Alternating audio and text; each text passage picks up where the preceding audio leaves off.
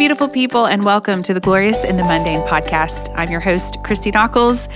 Usually, as I'm doing this peppy little greeting over the delightful little jingle that Nathan created for this podcast, I'm imagining all of you out and about and on your way. I picture you in carpool lines and evening traffic. I imagine you at the gym, working out, or sitting in a cubicle at lunchtime. And I'm having to now wrap my mind around the idea that you're all probably home right about now because of Hurricane Coronavirus. And then when I think about all of you stay-at-home mamas who are kind of always at home, those of you who listen while you're washing sippy cups and sterilizing toys and folding endless piles of laundry, being quarantined has probably got nothing on you. You do this every day. You're a pro at being efficient even while you're homebound. Wherever you are and whatever it is that you're doing in these moments, I pray that you have a heightened sense of awareness of what God is wanting to do in and through you in this moment. It's amazing what this exposes in us, isn't it?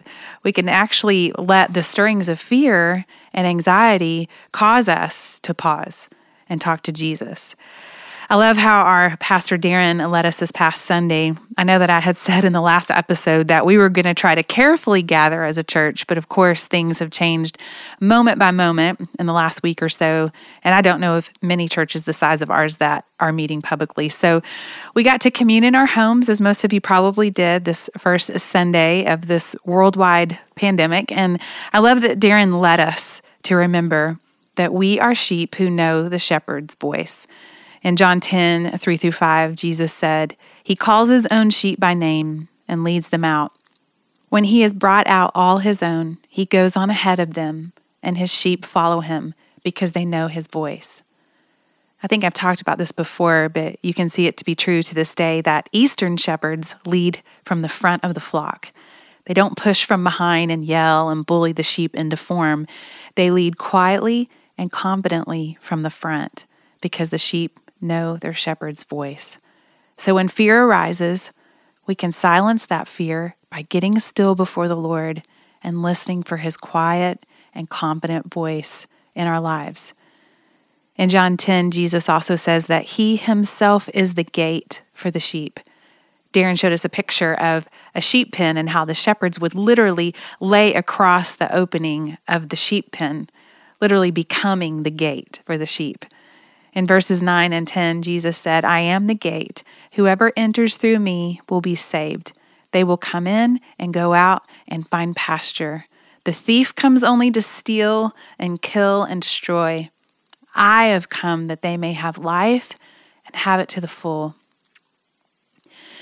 The Sunday before last, before this virus became an actual pandemic and we started realizing that we are all going to have to make some significant changes to our lives, our community group from church went downtown to help the tornado victims in one particular part of Nashville. And on the way down there, the women in our group were texting and just coming up with a plan as best we could of what we needed to bring as we were headed in to help. My job was to tell Nathan to load up our generator and also pick up a bunch of styrofoam coolers and ice to cool down drinks that we would be bringing. But also we imagined that families who still didn't have power would find a bag of ice and a cooler very helpful. So we loaded it all in the back of our truck as well as our 3 kids, and we headed that way. Well, I have to tell you that I was not prepared for what I saw. Honestly, it looked like a set of a movie, or really a third world country. We were headed to the home of a church member whose home literally sits like a city on a hill in one of the neighborhoods that was devastated the most. They sustained significant damage to their roof, and of course their power was out like most of downtown, but it was jaw-dropping how eerily close in proximity that they were to homes that are now literally uninhabitable, right across the street. But to get to them was something we were not prepared for that day. The city wasn't kidding when they were discouraging people from coming into the area to help without having a specific contact or a place you're going. We didn't realize that we were going to get stopped at about every other intersection by Metro Police because so many of the streets at that point were still impassable, or just the electric company needed as much of the road that they could to get the power lines back on. But as we were driving through the neighborhoods, I could hear people start yelling out, "Ice!" Finally, after the third person who yelled, Nathan pulled over, and I just jumped out and headed toward an elderly woman who had cried out, who was with her daughter and several other women. And we handed them a huge bag of ice and a cooler, and you would have thought I was handing them passes to a day spa. It was kind of a hot day for early March, and as the sun kept beating down, we went on our way, and we were trying to weave through these police barricades, and the ice started melting. Well, our group struggled for more than an hour probably to literally just find each other and to arrive at the same address at the same time. So there were issues with parking. You couldn't just pull over on the side of the road and park anywhere you wanted. There were issues with the barricades, as I said, and all the while, the ice just kept melting. Well, there were several moments where we would get on phone calls with each other and try to find one another. And I found myself actually kind of losing hope that our team was ever going to actually connect and do what we had come down there to do. And on one of those phone calls, I basically started whining to my friend Velvet, who was the main point person with our contact from the church. And I was like, Velvet, I have $50 worth of ice melting in the truck and people are yelling for it. She very calmly and sweetly said to me, I know, I'm not sure what to do either. And she kept throwing out possible scenarios. And right about then, we saw each other on the road and waved each other down. When we finally got to where we were going, we were able to set up and just start offering a hot meal to the surrounding neighbors. We helped people pick through the donations for specific things that they were hunting for. But mostly, looking back, we were just there to listen. People just needed to talk. Velvet and I took a walk down a street with a pan full of hot dogs at one point, a street we later realized was one that was mostly full of uninhabitable homes. Each had a red sign taped to the front of it saying, "Do not enter." But we encountered an elderly gentleman on that road who immediately, upon us walking up to him, started telling us stories about the war, what he encountered in Vietnam, and how this felt similar to him, that it was bringing back memories. Velvet and I just found ourselves standing, listening, and just looking at him in the eye and being a friendly face. I think he appreciated the hot dog, but I think more than anything, he needed the friendly faces in that moment. Well, the ice that I brought ended up in the deep freeze of the family's home from our church that we were headed to, and hopefully she'll get to use it in block parties to come this summer. In fact, that's what she's been doing during this tornado crisis. Her house has been the block party house, complete with a bouncy house that she borrowed from the church, a sound system playing worship music out over the neighborhood, donations to rummage through, hot food from whoever can bring it. As I watched her, this woman who had a tarp over her roof, no electricity, her front door literally wide open for anyone to come in, the entire front of her home was in complete disarray from people coming in, dropping donations on her front porch and in her living room. Yet she wasn't running door to door or frantic, trying to figure out what to do with melting ice. She was just holding babies and talking to neighbors. She was listening, speaking to them with a calm and confident voice of truth. As we made our way home that night, I started realizing what those moments of zigzagging our way through those neighborhoods exposed in me. If I had to pinpoint it, I felt helpless in trying to help. I ended up texting our group on the way home and was like, y'all, please forgive me for real for whining about the melting ice. But the next morning, as I sat with Jesus, I brought him that sense of helplessness because it was really bothering me. And I asked him, Lord, where is this coming from? I think part of it revealed places in my heart where I have allowed a scarcity mentality to creep in. This is the state of being or the fear of being in short supply. With this mentality, our thoughts and fears and actions stem from a heart of lack and even greed. As I read that definition of scarcity mentality, I sat with it. I didn't feel greedy about the ice. In fact, I had wished that I would have spent 10 times that amount on diapers because that actually seemed to be the greatest need that day. People were rummaging through and kept trying to find diapers and we weren't coming up with much. But I think the greediness came in because I was looking to my own offering to try and meet people where they were, which of course was represented by the melting ice in that moment. I was looking to my own limited and fleeting resources, which made me feel helpless. When all the while I should have slowed down to stay in tune with the Spirit of God so that I could pull from His endless resources, His endless supply for these people in need. This is the refining work of God that is so beautiful for us to pay attention to in times like these. It feels a little bit like sandpaper on our hearts sometimes, but this is the stuff of sanctification and refinement that makes us, in the end, more like Jesus. I mean, yes, the ice was a welcomed relief, especially for that one elderly woman. I can't get her face out of my mind. It was the exchange that she and I had together, though, that will last. It was that smile, that hug, her knowing that I saw her, I heard her. That's what Jesus had me down there to do. I've thought more and more about all those times the cops stopped us that day, who were so gracious every single time, by the way. Jesus had me realize that the melting ice and the generator in the back of our truck were really just our ticket to get inside the barricades. It wasn't really about the ice or the generator or the hot dogs or the big pans of Tzatziki's Mediterranean food that one of our friends brought in, which ended up being the biggest relief. By the way, I was very impressed with all our Nashvilleian neighbors who passed up cupcakes to get to that big, fresh Greek salad. Yes, it was great to have food to share, but really, we were there to just be the hands and feet of Jesus. It was all about the smiling, the listening, just being the calming people of God, bringing hope in that moment that brighter days are yet to come. I'm sure you would all agree that this moment in history is probably the most bizarre we've seen in our lifetime. I messaged my patrons of this podcast last night and said, "Is this real life?" There have been several moments, I told Nathan, that it feels like a weird dream that we all can't seem to wake up from. I know there is real sickness out there and there has even been death, so all the more reason that we should take this moment, as weird as it is, very seriously. Our family's doing our part in social distancing, even though I hate that that's even a phrase right now. We're not getting out unless it's vital that we get out. This isn't because we're afraid of the virus. This is to respect our community and not being a part of spreading it. But after I read a blog post last week from a doctor in Italy who said something to the effect of, watching America go about their daily lives in this crisis is like watching a horror movie where the main character goes down into the dark, musty basement in search for the bump that they just heard in the night, that kind of got my attention. And then he talked about doctors having to choose between people in their 40s of who they should intubate, who they should help, who they don't have the resources to help. I don't say that to scare anyone. I know you've heard all those things. Assuming it's true, I think it should sober us. I think it should humble us.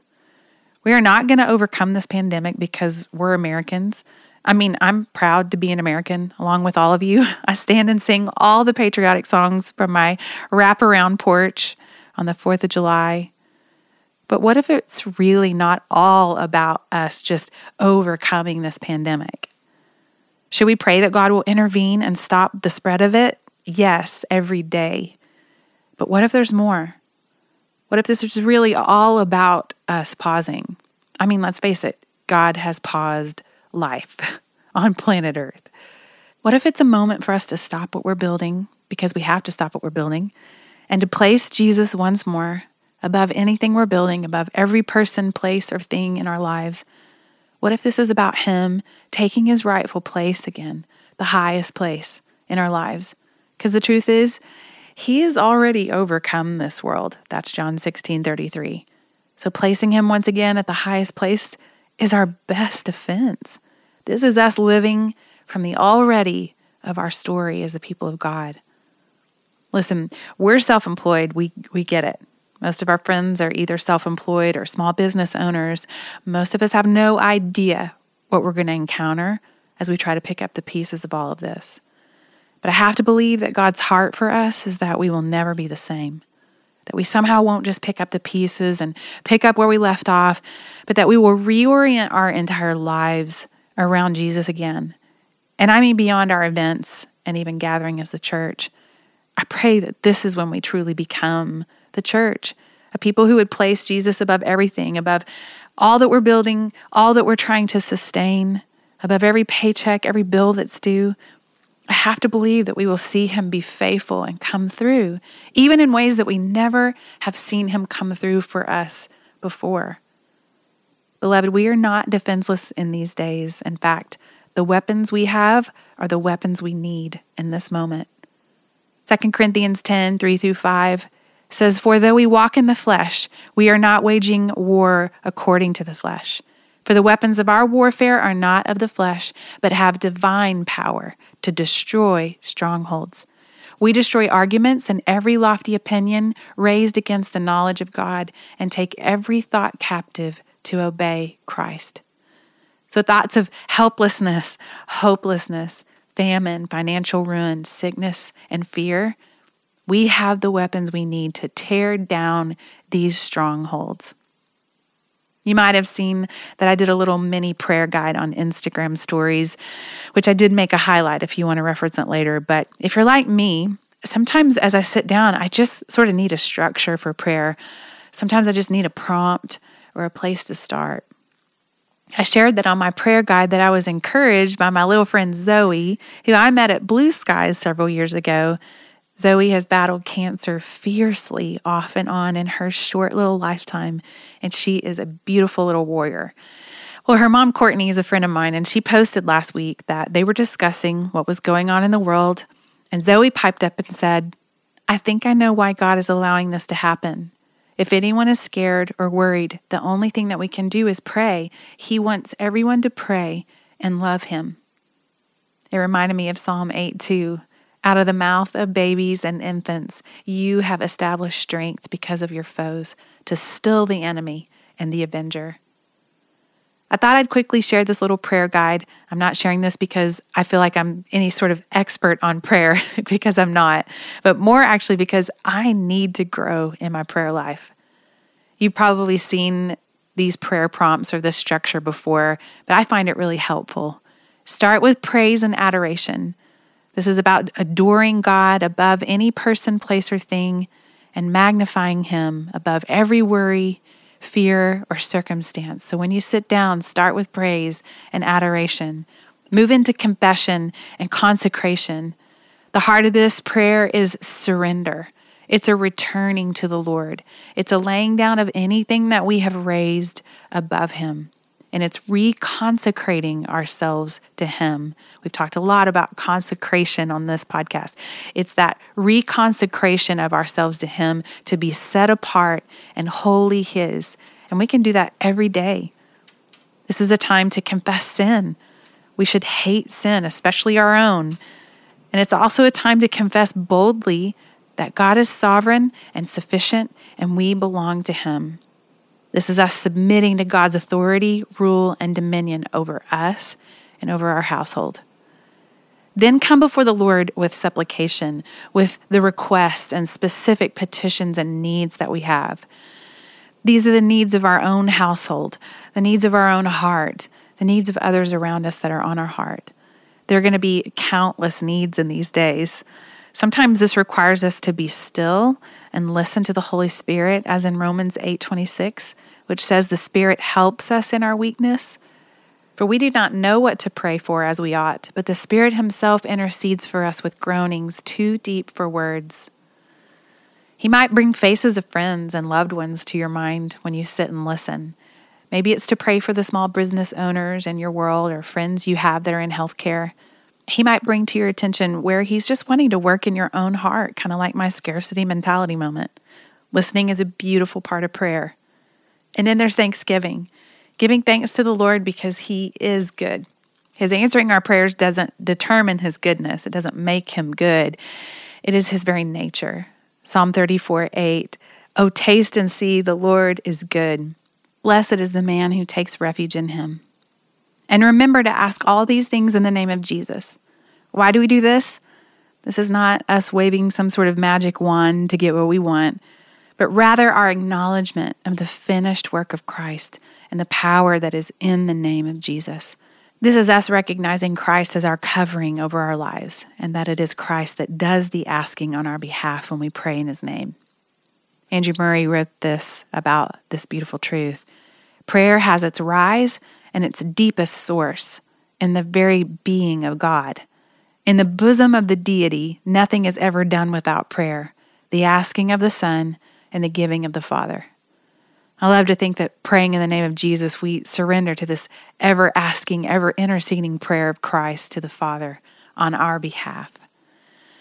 One of my patrons said it well as some of us were messaging the other night. This moment is about trusting the Lord and being wise at the same time.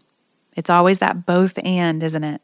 I can't help but think of Psalm 119, how it stands as this beautiful song in which we can trust in the Lord, but also put one foot in front of the other and walk in the way of the Lord, walk in His wisdom.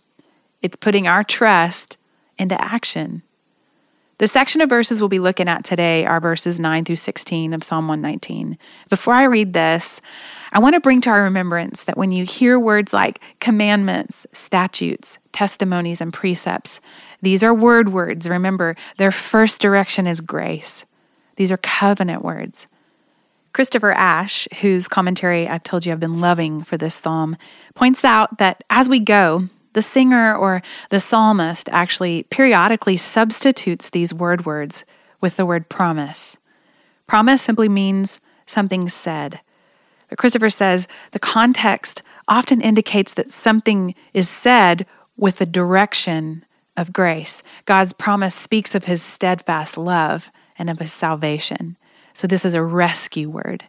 It speaks first not of what we must do for Him, but what He has pledged to do for us. It speaks of promise, and then He says, therefore it speaks of Christ. For in Christ all the promises of God find their yes. 2 Corinthians 1:20 says, for all the promises of God find their yes in Him. That is why it is through Him that we utter our amen to God for His glory. So we can sing this song along with the psalmist as we now stand in the covenant that always promised Christ would come. Christopher Ash goes on to say that the covenant is only possible because of the Christ to come. Only in Christ do the covenant sacrifices for sin have substance. Only in Christ can the Spirit of God be poured out into cleansed human hearts without destroying them. Whenever in the Old Testament a man or woman believed the promises of God, they believed in the Christ who was to come. When Abraham believed the promise, he believed, in principle, the gospel that was preached to him. This is Galatians 3:8 that says, and the scripture, foreseeing that God would justify the Gentiles by faith, preached the gospel beforehand to Abraham, saying, in you shall all the nations be blessed. So when Abraham believed, and those who have gone before us, even the singer of the song, they believed in Christ who would fulfill the promises. Therefore, the singer is justified by faith in Christ, for there's never been any other way to walk with God. No one can sing the song with integrity until and unless he or she has been justified by faith in Christ. This is still Christopher Ash. He says it follows that to try to sing the song as if it were a legalistic song, rejoicing in works righteousness, written by a priggish creep. That's such a British word, by the way. He says it's like setting the lyrics of a lullaby to the music of a punk rock band. It is quite simply the wrong music. For the right music is the music of grace and the melodies of Christ. When we sing it, we must tie the law to the promises. We must never divorce the statutes from the Savior, and we must never cut off the commandments from Christ. Amen. With that said, this is Psalm 119, verses 9 through 16. How can a young man keep his way pure? By guarding it according to your word. With my whole heart I seek you. Let me not wander from your commandments. I have stored up your word in my heart, that I might not sin against you. Blessed are you, O Lord. Teach me your statutes. With my lips I declare all the rules of your mouth. In the way of your testimonies I delight as much as in all riches.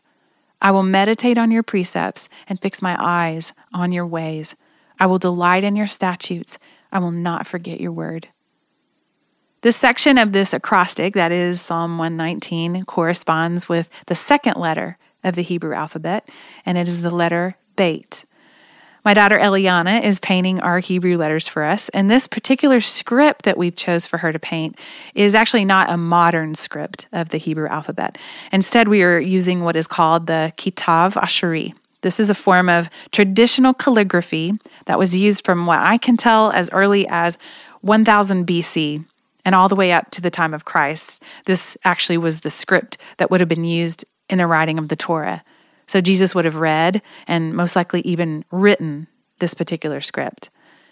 The letter Beit in pictograph, as we talked about last episode, was drawn as a house or a dwelling. If you'll remember, the pictograph for the letter Aleph or A is a head of a bull or an ox, which means strength or leader. So these two letters, the first two letters of the Hebrew alphabet, side by side, Aleph on the right and Beit on the left, can be read strength or leader of the house. In the Old Testament, the house would have referred to the temple or the tabernacle. But now when we hear the word temple or tabernacle, it's a much different picture, isn't it? Side note, I don't mean for this to be disrespectful at all, but I can hardly say the word tabernacle and not think of a moment when I was in college and I was leading at a worship night with some friends. And the worship leader, who was a friend of mine, was on the mic. And it was this really tender moment as we were worshiping, and he started praying on the mic, and bless his heart, he said, God, we praise you. We bring an offering into your tabernacle. And then he tried to correct himself, and he said it again, tabernacle. My friend Colin and I, who were on the worship team and were probably only 18 years old, if that tells you anything, we were literally losing it. Like our faces were beet red as we were trying to hold our laughter in that moment. This is just me, but I think that God just allows those things to happen sometimes so that we just don't take ourselves too seriously. I've heard much worse said from the stage, that is for sure. Anyway, I hope I didn't ruin that word for you just now, especially the next time you maybe have to teach the Bible and talk about the tabernacle. But John 1:14 says, "And the Word became flesh and dwelt among us, and we have seen his glory, glory as of the only Son from the Father, full of grace and truth." That word dwelt is the word skeno, which means to live in or to tabernacle. According to Help Word Studies, it means dwelling in intimate communion with the resurrected Christ, even as he who himself lived in unbroken communion with the Father during the days of his flesh. Unbroken communion. How beautiful is that? But what I was going to say before I told you about the tongue twister that is the word tabernacle, where is the tabernacle or the temple of God now? We are the temple, aren't we? By his Spirit, Jesus tabernacles in us. 1 Corinthians 6:19-20 says, "Do you not know that your body is a temple of the Holy Spirit who is in you, whom you have received from God? You are not your own. You were bought with a price. Therefore, glorify God with your body." Now think about those Hebrew letters side by side again, the Aleph and then the Beit, strength or leader of the house. It's powerful to think about, isn't it? Jesus, who is God, is the strength of the house. He is in you, and he is your strength. He's the strength of your house, your temple, your body, yourself. He is the leader and the strength of you, your house. I think I might actually frame those two Hebrew letters side by side somewhere in our home. It's just such a beautiful reminder. He's the strength of the house. Like verses 1-8 in Psalm 119, this next section of verses seem to have a structure. They sort of divide 4 and 4. The first 4 verses talk about the importance of the word being hidden in our hearts, and the back 4 verses talk about the response of our mouths, or what we end up declaring with the word of the Lord in our hearts. I like Christopher's main takeaway on these verses. The word in the heart keeps us walking in the way. I like that phrase. It's easy to remember, isn't it? The word in the heart keeps us walking in the way. In what way? The way of the Lord. The singer starts this section with a question, and we've talked about how some of life's greatest answers are actually questions. Well, he asks, how can a young man keep his way pure? I tend to agree with the scholars who believe that the writer of this psalm was not preaching at us here. He was simply praying. He is the young man who is asking an important question out loud. How can I keep my way pure, God? He answers himself by saying, by guarding it according to your word. He says in verse 10, with my whole heart I seek you. Let me not wander from your commandments. We have such a tendency to be led astray instantly There's so much to distract us, even as we are homebound. Because of this, we must seek with our whole heart. This actually reminds me of a couple of things. My friend Ruth Simons and her husband Troy wrote a beautiful book called Foundations. They just released it not long ago. 12 Biblical Truths to Shape a Family. Something amazing that you should have right now. But one of the chapters is called Hate Sin, Especially Your Own.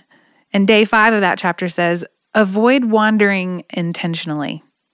It says that there are places we should not go, people we should not hang out with, and activities we shouldn't participate in. And yeah, right now we can't go anywhere or hang out with anyone, but we can just as easily be led astray, which reminds me then of something I saw Jenny Allen post a couple of days ago. It was alluding to the fact that many of us are maybe going to binge watch something in this season while we're home and trying to figure out what to do with our lives. I'm not saying it's wrong to binge watch. Nathan and I have enjoyed some shows in our lifetime. But what Jenny was saying was just a strong warning to choose wisely the things that we're going to sit and get lost in these days, to know what's in them and guard our hearts. Even this is a way that we can walk in the way of the Lord and seek Him with our whole heart. Verse 11, I have stored up your word in my heart that I might not sin against you. Again, this is that the word in the heart keeps us walking in the way. One of the things that Nathan always challenges our kids with is just making sure that they're mindful of what they're consuming and making sure with what they're consuming that they are consuming truth. Even if we don't have a Bible verse memorized for every single thing that we encounter, truth in equals walking in the way. Truth in equals believing what that truth stands for and means for us. What we're consuming is important, and it's so important that we're consuming the Word of God. We're storing it up in our heart. I've told this story before, but I remember my mom reading me the story a long time ago that she read in a magazine, and it was about a young woman who was on her way to work one morning. She was sitting at a stoplight, and she suddenly found herself in a life-threatening situation as an intruder opened her car door on the passenger side, gets in, holds her at gunpoint, tells her that she needs to go wherever he says that she should go. Well, in a split second, this young woman's mind went directly to the Rolodex of scripture that she has hidden in her heart her whole life. And in this case, she was trying to recall Psalm 91:4 that her mother had taught her. He will cover you with his pinions, and under his wings you will find refuge. Well, pinions, as you know, means feathers. So in the moment, fear and adrenaline shooting through her body, she couldn't remember the verse and say it word for word out loud. Actually, all she could remember was the word feathers.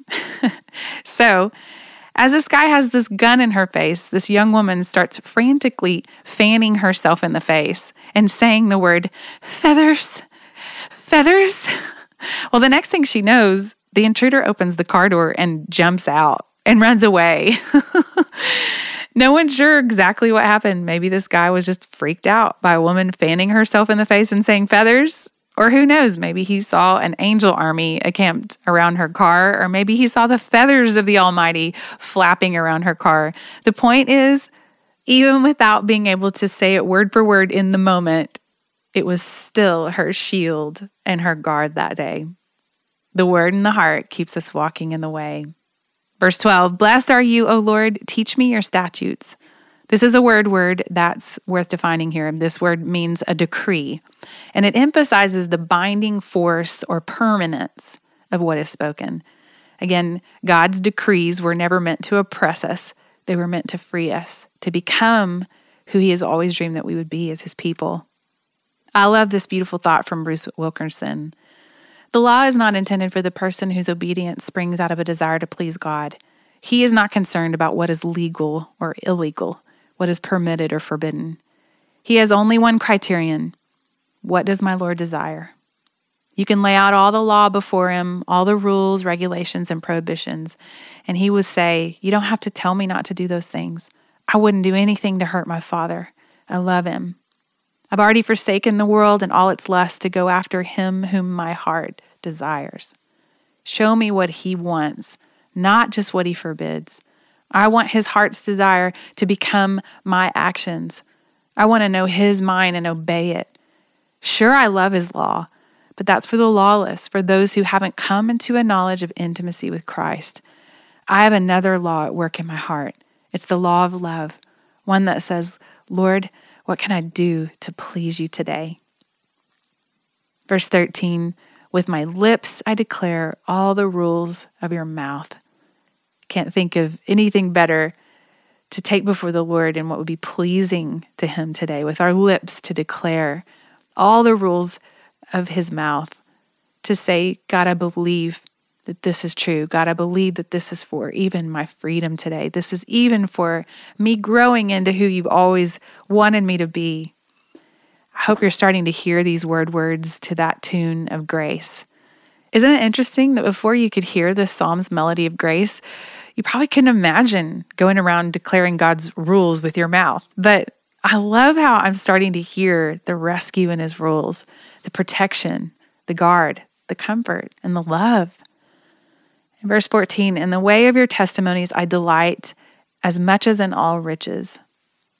This word testimonies is a word that bears witness to the faithfulness of the Lord. You've heard me say probably more than 100 times on this podcast that Jesus is the treasure. Well, I love how this verse declares that. Jesus is ultimately the faithfulness of God personified. So in this way of God's faithfulness, who is Jesus, we delight as much as in all riches. There's not a better moment in history to let this be true of us. Verse 15, I will meditate on your precepts and fix my eyes on your ways. A few weeks ago, when we could still gather as a church, it's hard to believe that is even coming out of my mouth right now, but we learned about what it looks like to meditate on the Word of God.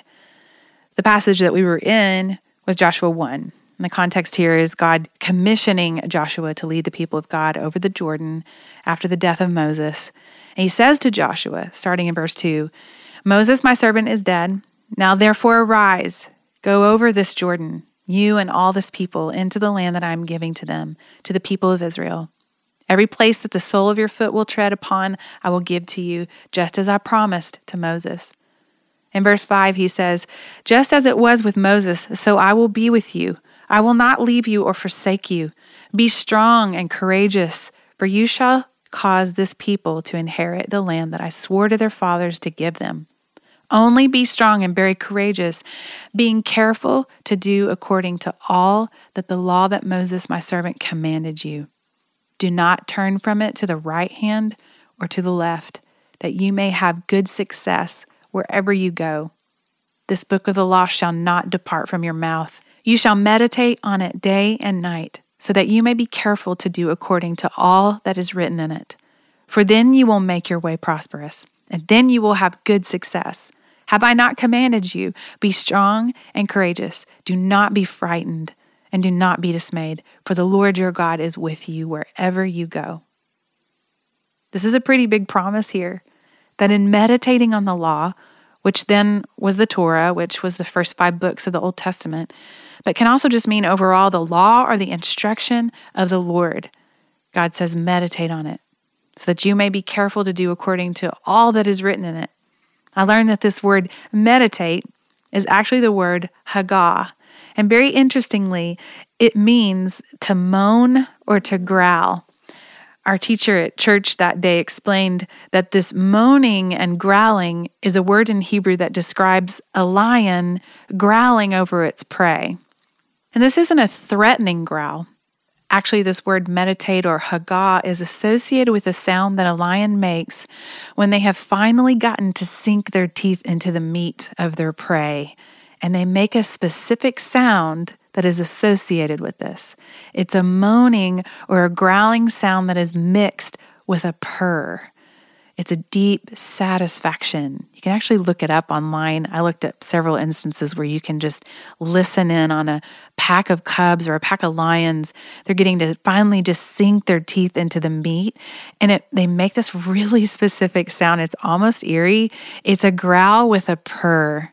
It's really, really beautiful to think of that associated with us getting to sink our teeth into the Word of God.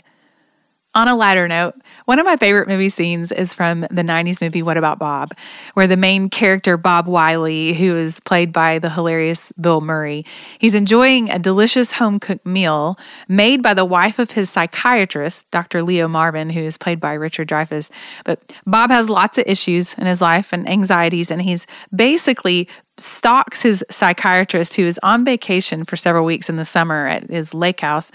He's annoying Dr. Marvin to no end while he's also winning the hearts of this doctor's wife and his 2 kids. There's this whole dinner scene that is hilarious. As they're sitting at the lake house, the crickets are chirping. They're having this meal that Dr. Marvin's wife has laid out, fried chicken, corn on the cob, mashed potatoes. And Bob is enjoying this meal out loud. In fact, he is moaning and groaning nonstop. And it's one of those scenes in a movie that part of actually what makes it funny is that it goes on and on a little longer than you'd expect. But as you come to understand the character of the movie, you know that this is probably the only home-cooked meal that this guy has had in over a decade. So there's a lot of deeper understanding of his delight in this delicious, satisfying meal. And it's making him feel loved and secure and delighted in as Mrs. Marvin and the kids just keep passing him more fried chicken and more salad and more corn on the cob. And you kind of start to be happy for him, even as he's just sitting there moaning and groaning over this yummy meal. You'll never hear the word meditate the same, will you? To meditate on the Word of God, it is to devour it, to consume it, to enjoy it, and to delight in it. And that's verse 16. I will delight in your statutes. I will not forget your word. Like an unforgettable meal, we delight in the instruction and the word of the Lord. One of my favorite meals in town is at a restaurant called Bricktops, and I love their meatloaf and mashed potatoes. I know, of all things. It sounds really old-fashioned, but it is the most comforting and delicious meal, and I love looking forward to the next time I'll have it. I will say it's been a while, and now it's going to be even a while longer. But I look forward to it because of the way it comforts and it satisfies. As we were reminded earlier, in Christ, all God's promises find their yes. All God's promises find their ultimate satisfaction in Christ. May we cling to Him in these days, because He is also the Word of God, as in John 1:1. May we embrace Him, delight in Him, and find all our satisfaction in Him. May we look to Him to be our help and our shield, but most important, our treasure. If you'd like to dive into more of the Glorious in the Mundane podcast, you are invited to become a patron of the podcast, which is a small community available to you on patreon.com. That's patreon.com/Christy Nockels. One thing you might enjoy right away is instant access to a series that I did the summer before last called Summer in the Psalms. You'll also get extended content with each podcast where we dive just a little bit deeper into some heart work and prayer. You'll also be the first to know about the book coming out and any upcoming events when events are someday a thing again, as well as you get the podcast before the rest of the world. In the meantime, all of you stay well, trust God, and be wise. I'll talk to you soon.